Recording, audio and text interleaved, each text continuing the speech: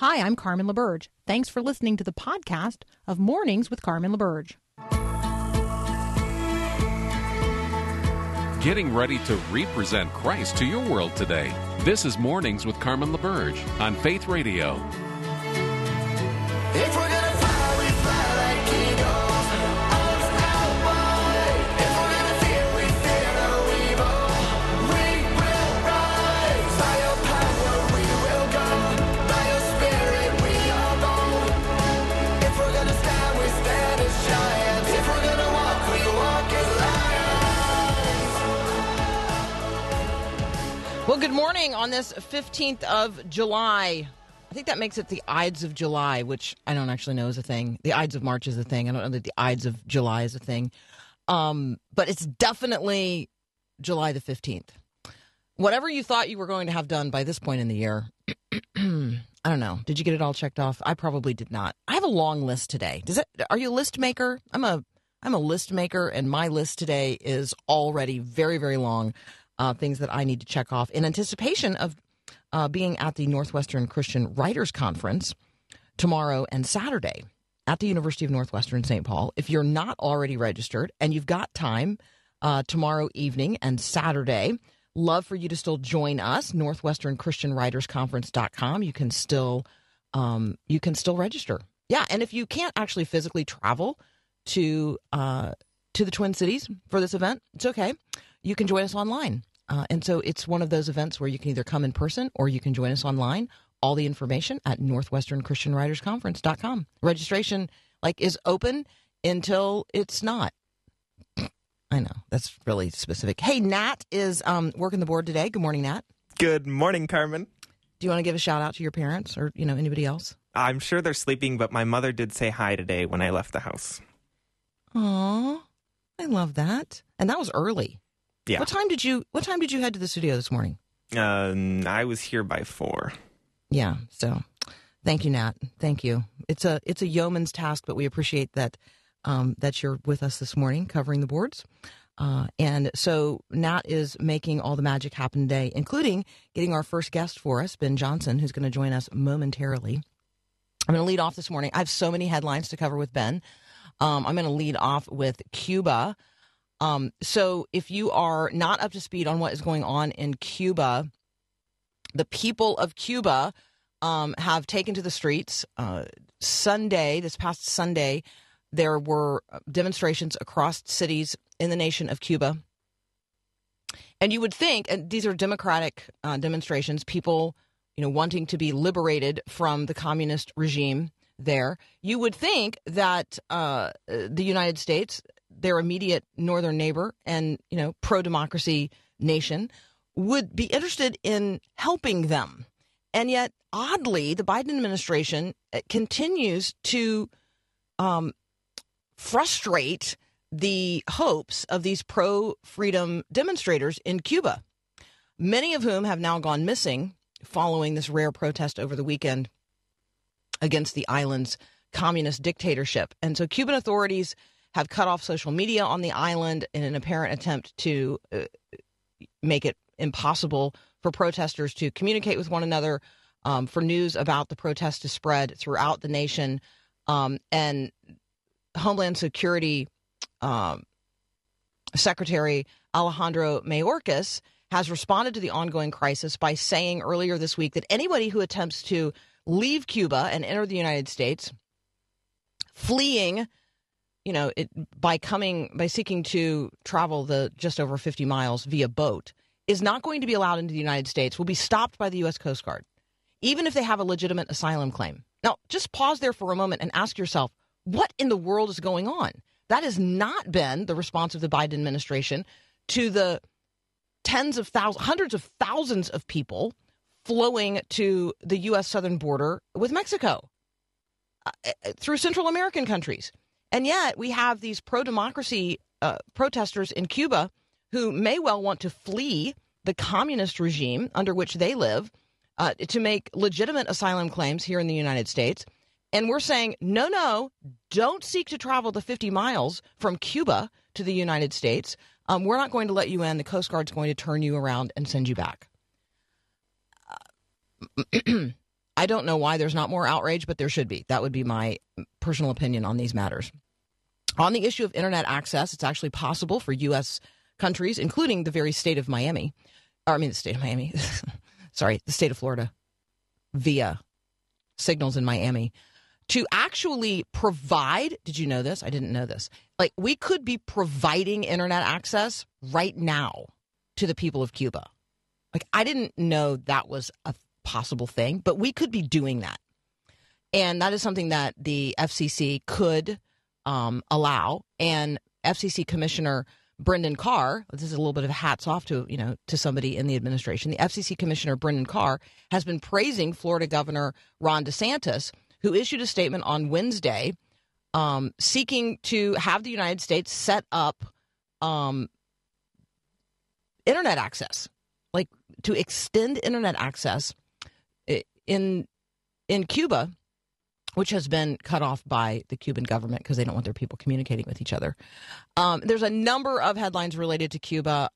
Ben Johnson's going to join me next. He and I are going to actually take up other international concerns, leading off with concerns related to South Africa, where if you have not heard the news out of South Africa, it's not good. Things are devolving into looting and chaos there in ways that are really, really troubling. So that's up next here on Mornings with Carmen.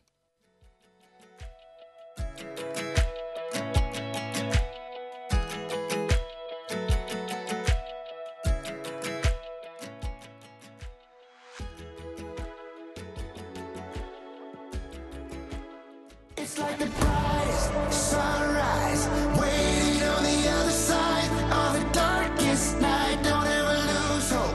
Hold on and believe. Maybe you just have. All right, so already getting feedback from you guys on the text line, which I totally appreciate. Remember, you can text me during the show at 877-933-2484. Good reminders from listeners to be praying for the people of Cuba, churches in Cuba, Christians in Cuba in particular, who have been, under threat for a very long period of time. And looking forward to talking with Ben Johnson here in just a moment. We're going to pivot to headlines out of South Africa. Hey, let me lift up this headline to you this morning.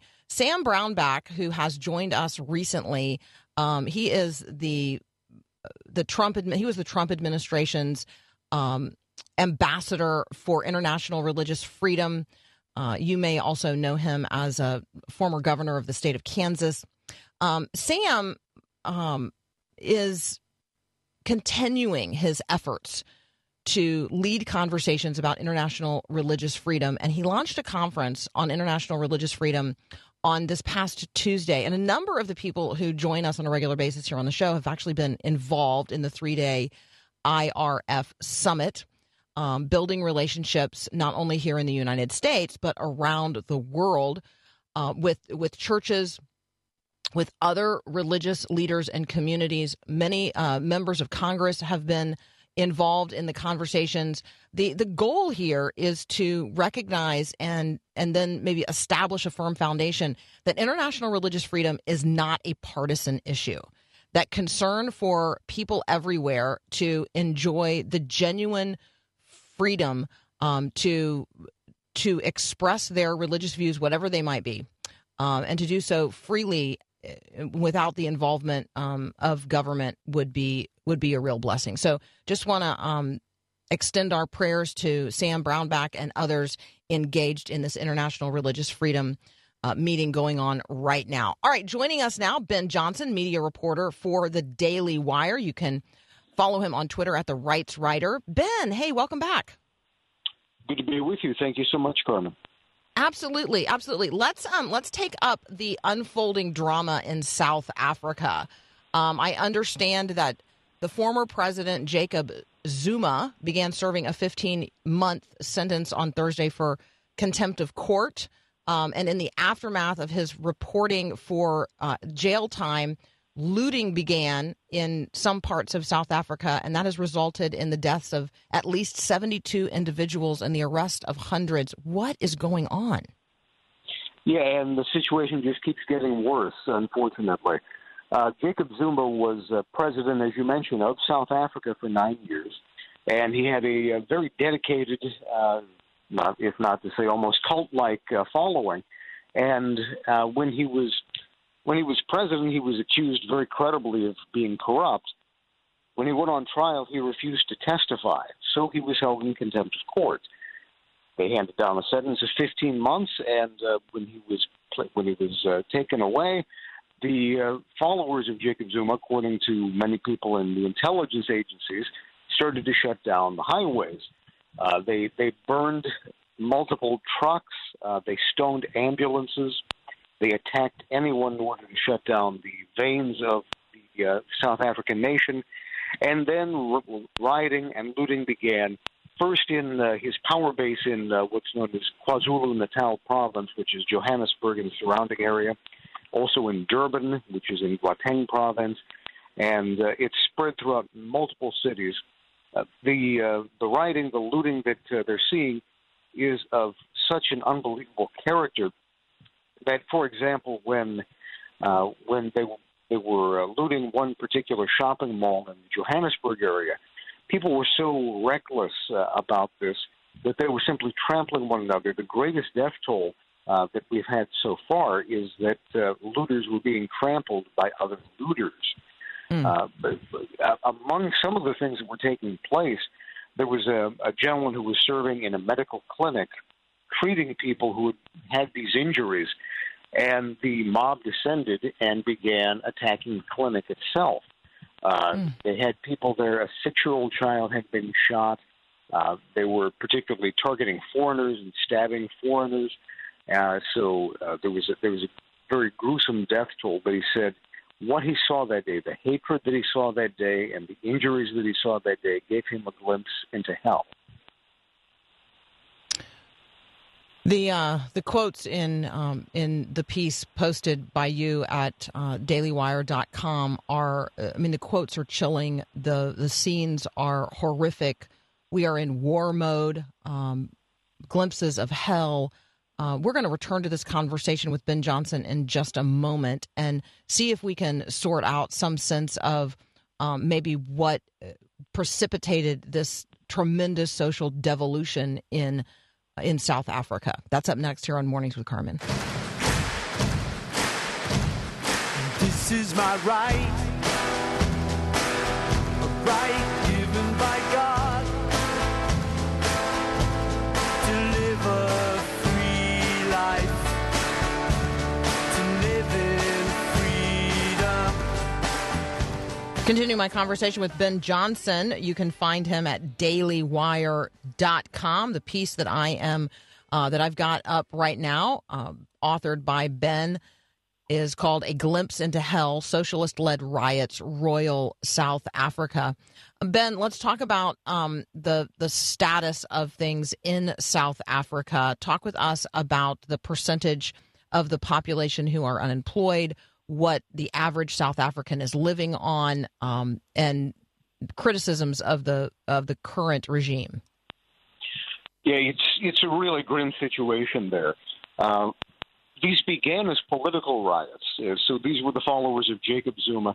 Intelligence in South Africa right now is looking for the exact extent to which it was Jacob Zuma's followers who started all of this. But even though they're the ones that it started with, it didn't end with them. It kept going into the general population because the population, unfortunately, is living in very dire times. 1 in every 3 South Africans is unemployed. 1 in every 5 South Africans lives on less than $2 a day.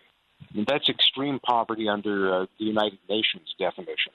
So it's a nation where people are hurting, the people are in desperate need, and when you add on top of that a COVID pandemic, a political situation that is very much unstable, and the fact that the president of South Africa, Cyril Ramaphosa, has just extended a COVID lockdown for another 2 weeks, and things start to get out of control very quickly. All right, so it looks like the devolution of a once thriving, at least seemingly once thriving, economy and nation state. It's not the only one around the world that we are watching devolve. We talked in the open this morning about what's going on in Cuba. We certainly have an eye on what's going on in Haiti. It does seem as if, well, and in Afghanistan, I mean, the former president, George W. Bush, who does not often weigh in on what's happening and does not often criticize those in presidential leadership who follow him. I mean, he openly criticized the Biden administration with real concerns about the withdrawal from Afghanistan, raising real concerns about the status of women and others who have helped us as translators and in other ways and who were being left behind to be slaughtered. I mean, he just openly said this is what's going to happen. And now the Biden administration has responded by saying, no, we're not gonna leave people who helped us behind. But I don't see how we can evacuate every person from every place around the globe that's devolving into chaos right now. We can't. And you're right. Unfortunately, that means there's a lot of people who were assisting us in South Africa, in Pakistan, in nations where we have been at war, are going to end up being harmed by the population because of the fact that we have left them behind. We saw this everywhere that we've been in the past. We've seen in Vietnam, among the Hmong people. We did evacuate a lot of those people to the United States. There's a large Hmong population because they were allied with us in Southeast Asia. But many of the people who supported us in that war were simply slaughtered. And those who supported us or who imbibed our values and said, yeah, I want more for my daughter. I want more for my situation. You were talking about the International Religious Freedom Conference with Sam Brownback. One of the most powerful people who spoke there was Asia Bibi. And, of course, Asia Bibi had been sentenced to death because of the fact that she was a Christian and allegedly openly expressed that while she was sitting at a well with other people. And even that narrative is false. But people say, I don't want to live in that kind of a society. I want to live with freedom of conscience, freedom of religion, places where my inalienable rights will be respected. I think if there's one takeaway from everything that we're seeing, it's that the United States truly is exceptional in that way. The character, the genius of the West, the way that we have learned to manage our differences among people who are of different faiths, that is not the rule in much of the rest of the world. And so that's another reason for us to be thankful for our freedom and to be guardians and defenders of freedom elsewhere, wherever we see it. I'm reading a headline right now out of Reuters that the Taliban has seized control of a major border crossing with Pakistan, one of the most important objectives as they continue to advance rapidly across the country as U.S. forces pull out. And apparently this is going to control trade routes to the sea.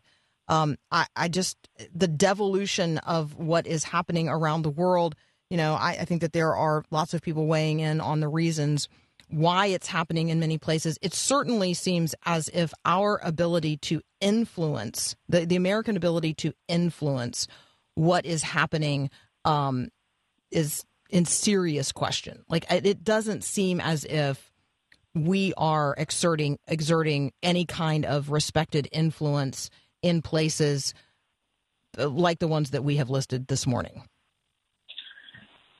And you're right. We've always had a very limited ability, obviously, in Cuba, even though we've led by example as much as we can in that island nation. But in other nations, I think that where we have overextended ourselves and we have tried to reorder society, what we found is that a lot of what was being imposed didn't jibe with the values of the people who lived there. There were a limited number of people who were following us, but that in the rest of society, there was very strong support for a different set of values, a very different kind of society when it came to things like religion, freedom, when it came to the ability to choose your own faith, the ability of women to get ahead in society, openness, all of those kinds of things are things that we have one model, but much of the rest of the world has taken another path. And the way that America has comported itself over the last several years, it's not clear that to a lot of people in the world that this is a society that they wish to emulate, that we're doing a better job amongst ourselves. We need to do a better job of loving one another, of caring for one another, of showing that we can come together across these really very small partisan debates and stop magnifying all of the fault lines between us in order to stand united as a great shining city on the hill.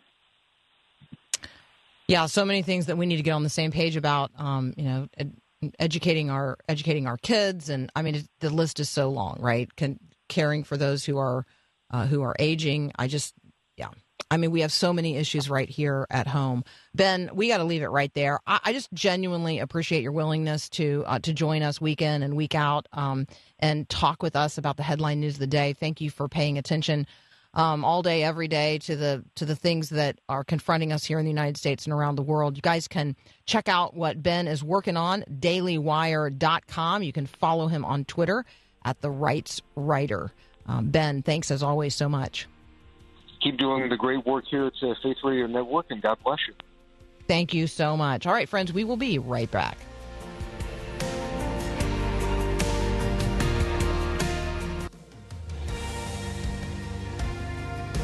All right, we are looking forward to a conversation with Amber Fogarty. We're going to talk about this really cool initiative and effort. I'll call it a ministry outreach. The ministry is called Mobile Loaves and Fishes, but the particular effort that we're going to look at is their development of this tiny home village for the homeless, and it's becoming a national model. It's in Austin, Texas, and we just want to have a conversation about this response to homelessness in one particular community and what all of us might learn from it. So that's up next here on Mornings with Carmen. When it comes to giving kids the freedom to make their own choices, are you afraid your children will make mistakes? Hi, I'm Mark Gregston with Parenting Today's Teens. Let me ease your mind. Your kids will mess up. There's no doubt about it. But here's the good thing. It'll give you plenty to talk about. Use their mistakes as an opportunity to help them make better decisions in the future. Let the foolish decision be useful. When your son or daughter blows it, this is your chance to value them and love them even through the pain of their mistakes. Don't shame your kids or rescue them from consequences. Do you think your kids aren't ready to make their own choice? Of course they're not. But your teens' mistakes can be excellent teachers. Want more parenting help from Mark Gregston? Find encouragement through articles, books, and more at parentingtodaysteens.org. This is amazing grace. This is unfailing love. All right, joining me now, Amber Fogarty. She works with an organization called Mobile Loaves and Fishes in Austin, Texas. Amber, welcome to Mornings with Carmen. Thank you so much, Carmen. It's great to be here. It is wonderful to have you. All right, so we are energized and enthused by what is happening through this tiny home village just outside of Austin, or maybe inside of Austin city limits. I don't exactly know where it's located, but tell us about this planned community, this master planned community. Tell us who lives there and how this all works, because it's an inspiring model for others. Absolutely. So Mobile Loaves and Fishes created a village called Community First Village, and it is just outside the city limits of Austin. And currently it is a 51-acre master planned community that lifts people who have experienced long-term homelessness off the streets into a permanent home and a supportive community. And what we believe at Mobile Loaves and Fishes is that the single greatest cause of homelessness is the profound, catastrophic loss of family. And so the village is designed to create family, to create community, to bring people together in relationship, and to support people who have experienced tremendous trauma and suffering in their lives, and provide for them a place where they are fully and wholly known and fully and wholly loved.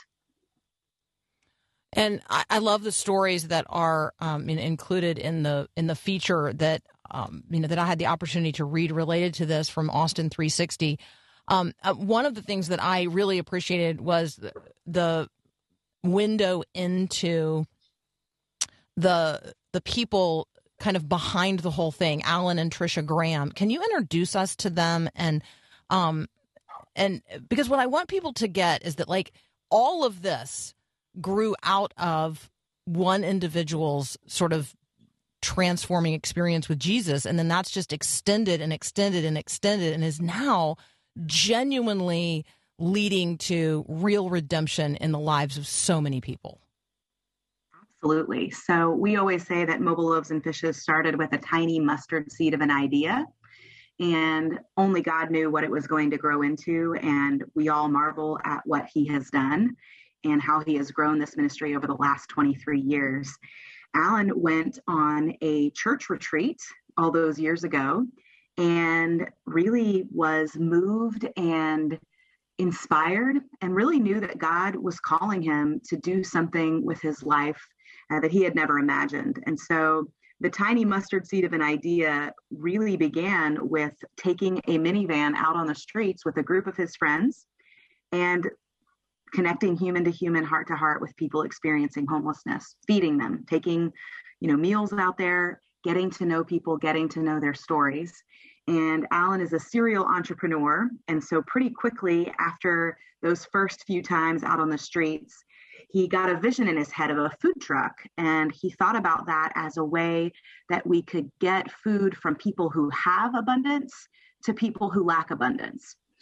And all along the way, God has just continued to show up around every corner. And we started, in a green minivan, which transformed into, one catering truck, which is now multiplied into 12 catering trucks across the city of Austin. So every night of the week, volunteers from churches across our city are out on the streets and under bridges and visiting people in urban camps.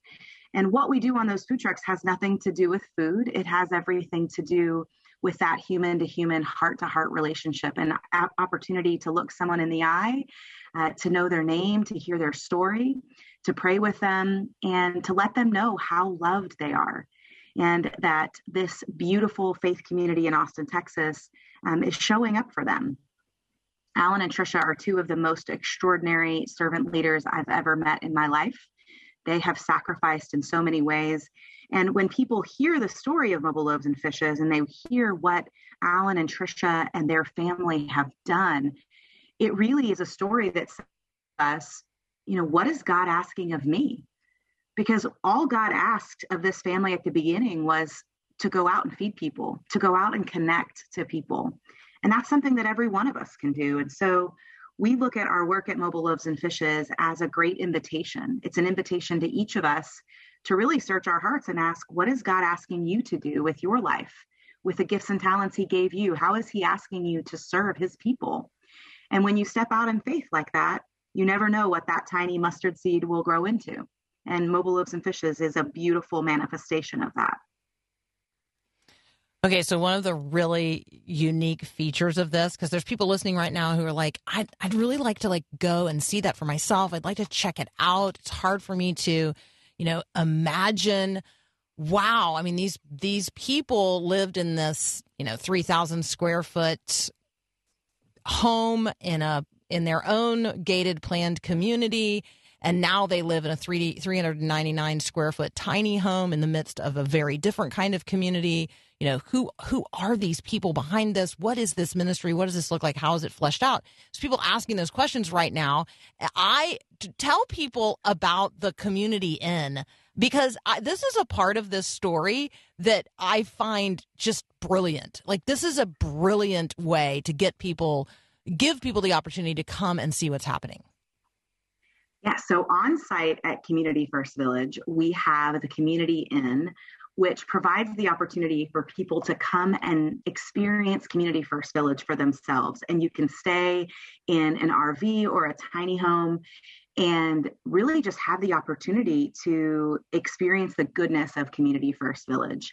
You can come and volunteer. You can shop in our on-site market where we feature the beautiful products that our neighbors make in our art program, our jewelry making program, across all of these various programs that we've created to help our neighbors experience the dignity of work and earn a dignified income. But staying at the Community Inn is, it was one of the brilliant ideas of Alan and others in our community who said, we're going to create this really special place, and we want to create a place that is open to the community, that's available for people, not just in Austin, but beyond. So we have people from all over the world who come to visit Community First Village, some of them because they desire to replicate our model in their own city, others because they are curious about tiny homes, others because they are coming to be of service, they're coming for a mission trip, or just to volunteer with their family at the village. But it is a great way to be able to experience the day-to-day life of the village, to get to know our neighbors who call Community First Village home. And the way that I like to describe it is that when you come to Community First Village, you feel community, you feel the love that exists on this 51 acres, and staying at the inn gives you a front row seat to that. It gives you the opportunity to feel enveloped in the love and care that exists within this community. It's such an extraordinary place and testimony. We're going to continue this conversation with Amber Fogarty in just a moment. If you want to read more and see pictures, you could go to austinmonthly.com. There's a feature there, Community First. Village celebrates its 5th anniversary. More on Community First and Mobile Loaves and Fishes next.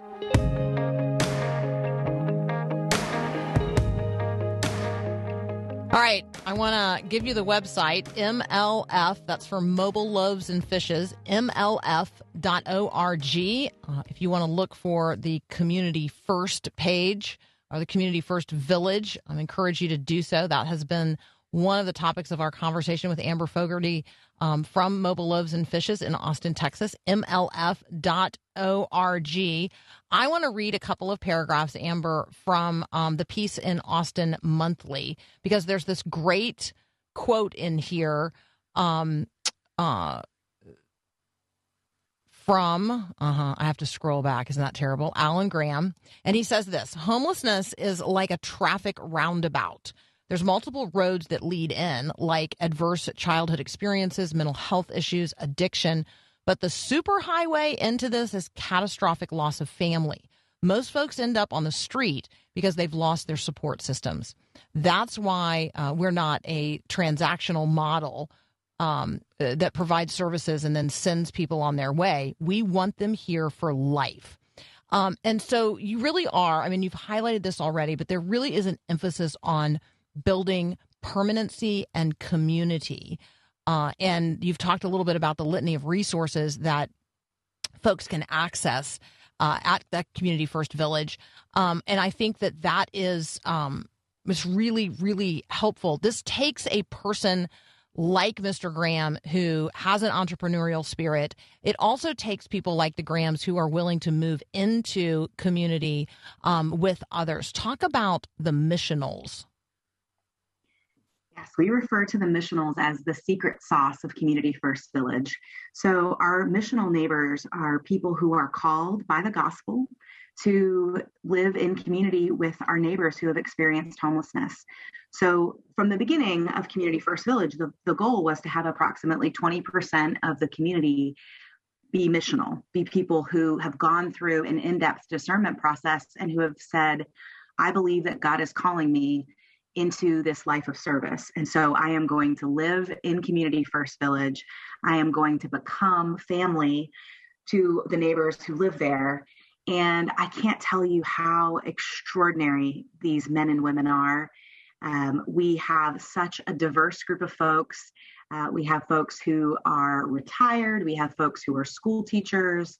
You know, we have a hairdresser, a massage therapist, teachers. It's such a phenomenal group of people who have said yes to God's call in their life, who have discerned that they are called to do God's work in this particular way, by living in community and by showing up day after day in deep relationship with people who have suffered and struggled, quite frankly, in ways that are hard for most of us to imagine. The kind of suffering and the kind of trauma that our neighbors have experienced really breaks your heart. Alan does a podcast, which I highly recommend, and you can also find a link to that on the Mobile Loaves and Fishes website. It's called The Gospel Con Carne, The Gospel with Meat.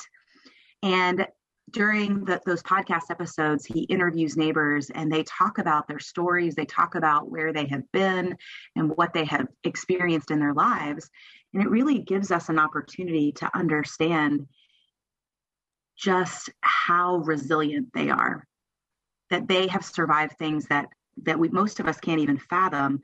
And they're resilient. And I believe, quite frankly, they're the wisest people I've ever had the opportunity to know. And I thank God daily that I have the opportunity to be in deep relationship with our neighbors, to get to know them and to learn from them, because they have so much to teach us. All right, now I'm on the page for Gospel Con Carne podcast. Again, you can find it at the Mobile Loaves and Fishes website, mlf.org. I also clicked on like area locations where I could find the food trucks today.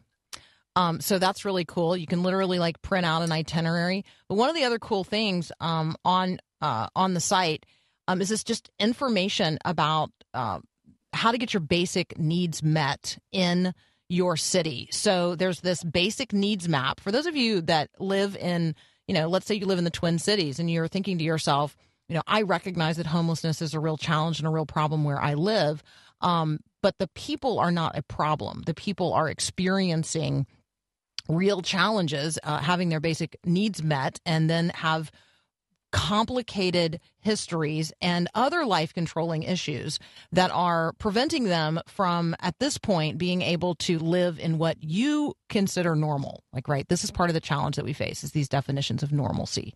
So I want you to check out what Mobile Loaves and Fishes is doing. I want you to look at the basic needs map. Like, what would be true in your community? Location of restrooms that are available to everyone, or showers, or hand washing stations, which reminds me of the conversations that we've had here on the program about, the people that are setting up hand washing stations in cities across the country, charging stations for phones, basic needs map. And then that also gives you access to the Eating Apart Together initiative.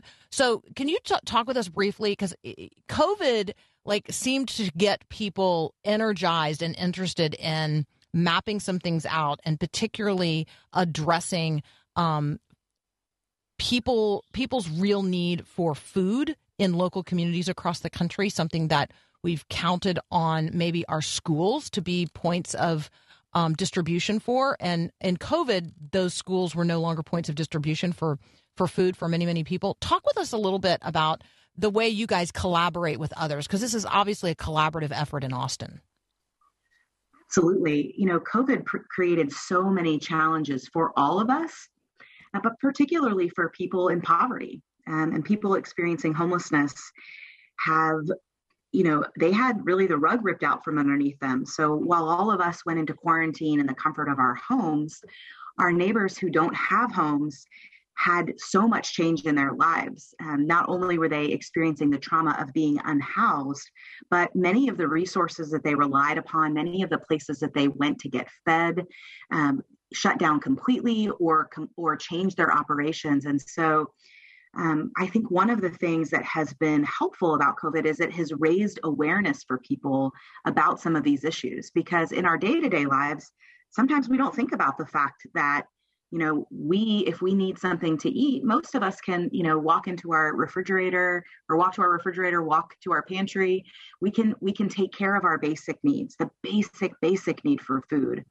And COVID really helped to elevate for folks, oh, wow, this is really difficult. And we have a whole system for how some of these things happen, but COVID changed that. So you mentioned schools, even, areas where people served in a congregate setting to serve food, all of that had to change. And I am grateful for the increased awareness, but deeply saddened by the increased suffering during the pandemic, and we're not out of the woods yet as far as that suffering, and our friends on the streets still struggle to meet their basic needs every day. One of the things that people say to us a lot at Mobile Loaves and Fishes, when they see a camp under an overpass or under a bridge somewhere, they talk about how much trash there is and how messy it is. And so I always just ask them to imagine what would happen if the trash pickup to their home stopped for several months.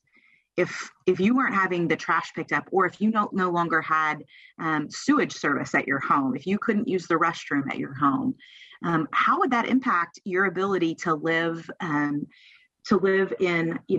a place of cleanliness and health? And that's what our neighbors who are on the streets experience every day. When you are on the streets, if you try to walk into any place to go to the restroom, if you try to walk into a restaurant, you often are chased right back out the door because they don't want you to come in there.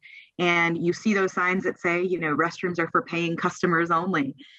That's often targeted at our friends on the streets. And we don't have a lot of those basic needs provided in our communities. And I think COVID elevated our awareness of that. And I hope that as we continue to move out of the pandemic, that we remain focused on the fact that we have to provide these basic needs as we're preparing to lift people off the streets into a home. I just love it. I love what you're doing. I love the spirit in which you're doing it. I love that you're inviting other people in. For those of you that were trying to help me remember, the Ministry of Love Beyond Walls, Terrence Lester has been with us on a couple of occasions. Love Beyond Walls, the group that is supporting efforts to stand up hand washing stations in cities across the country. So just thank you, Amber, for who you are. Please give our greetings to the rest of the folks on your team at Mobile Loaves and Fishes. Please celebrate with them how enthusiastic we all are about what's happening there and the way that this can serve as a model for others across the country. We genuinely appreciate it. I will absolutely do that. And I would just invite your prayers for our ministry and for the men and women who are still experiencing homelessness throughout the country. Yeah, absolutely. Thank you, Amber, so very much. We're praying with you and for you. That's Amber Fogarty. Again, you can find resources about what we discussed today at Mobile Loaves and Fishes, which is mlf.org. We'll be right back. All right, we're out of time this hour. I just have loved the hour that we've spent together. Looking forward to spending another hour with you. Hour 2 of Mornings with Carmen up next. We'll be right back. Thanks for listening to this podcast of Mornings with Carmen LaBerge from Faith Radio. If you haven't, you can subscribe to automatically receive the podcast through iTunes or the Google Play Music app. That way, you never miss an episode. It's also available anytime at myfaithradio.com.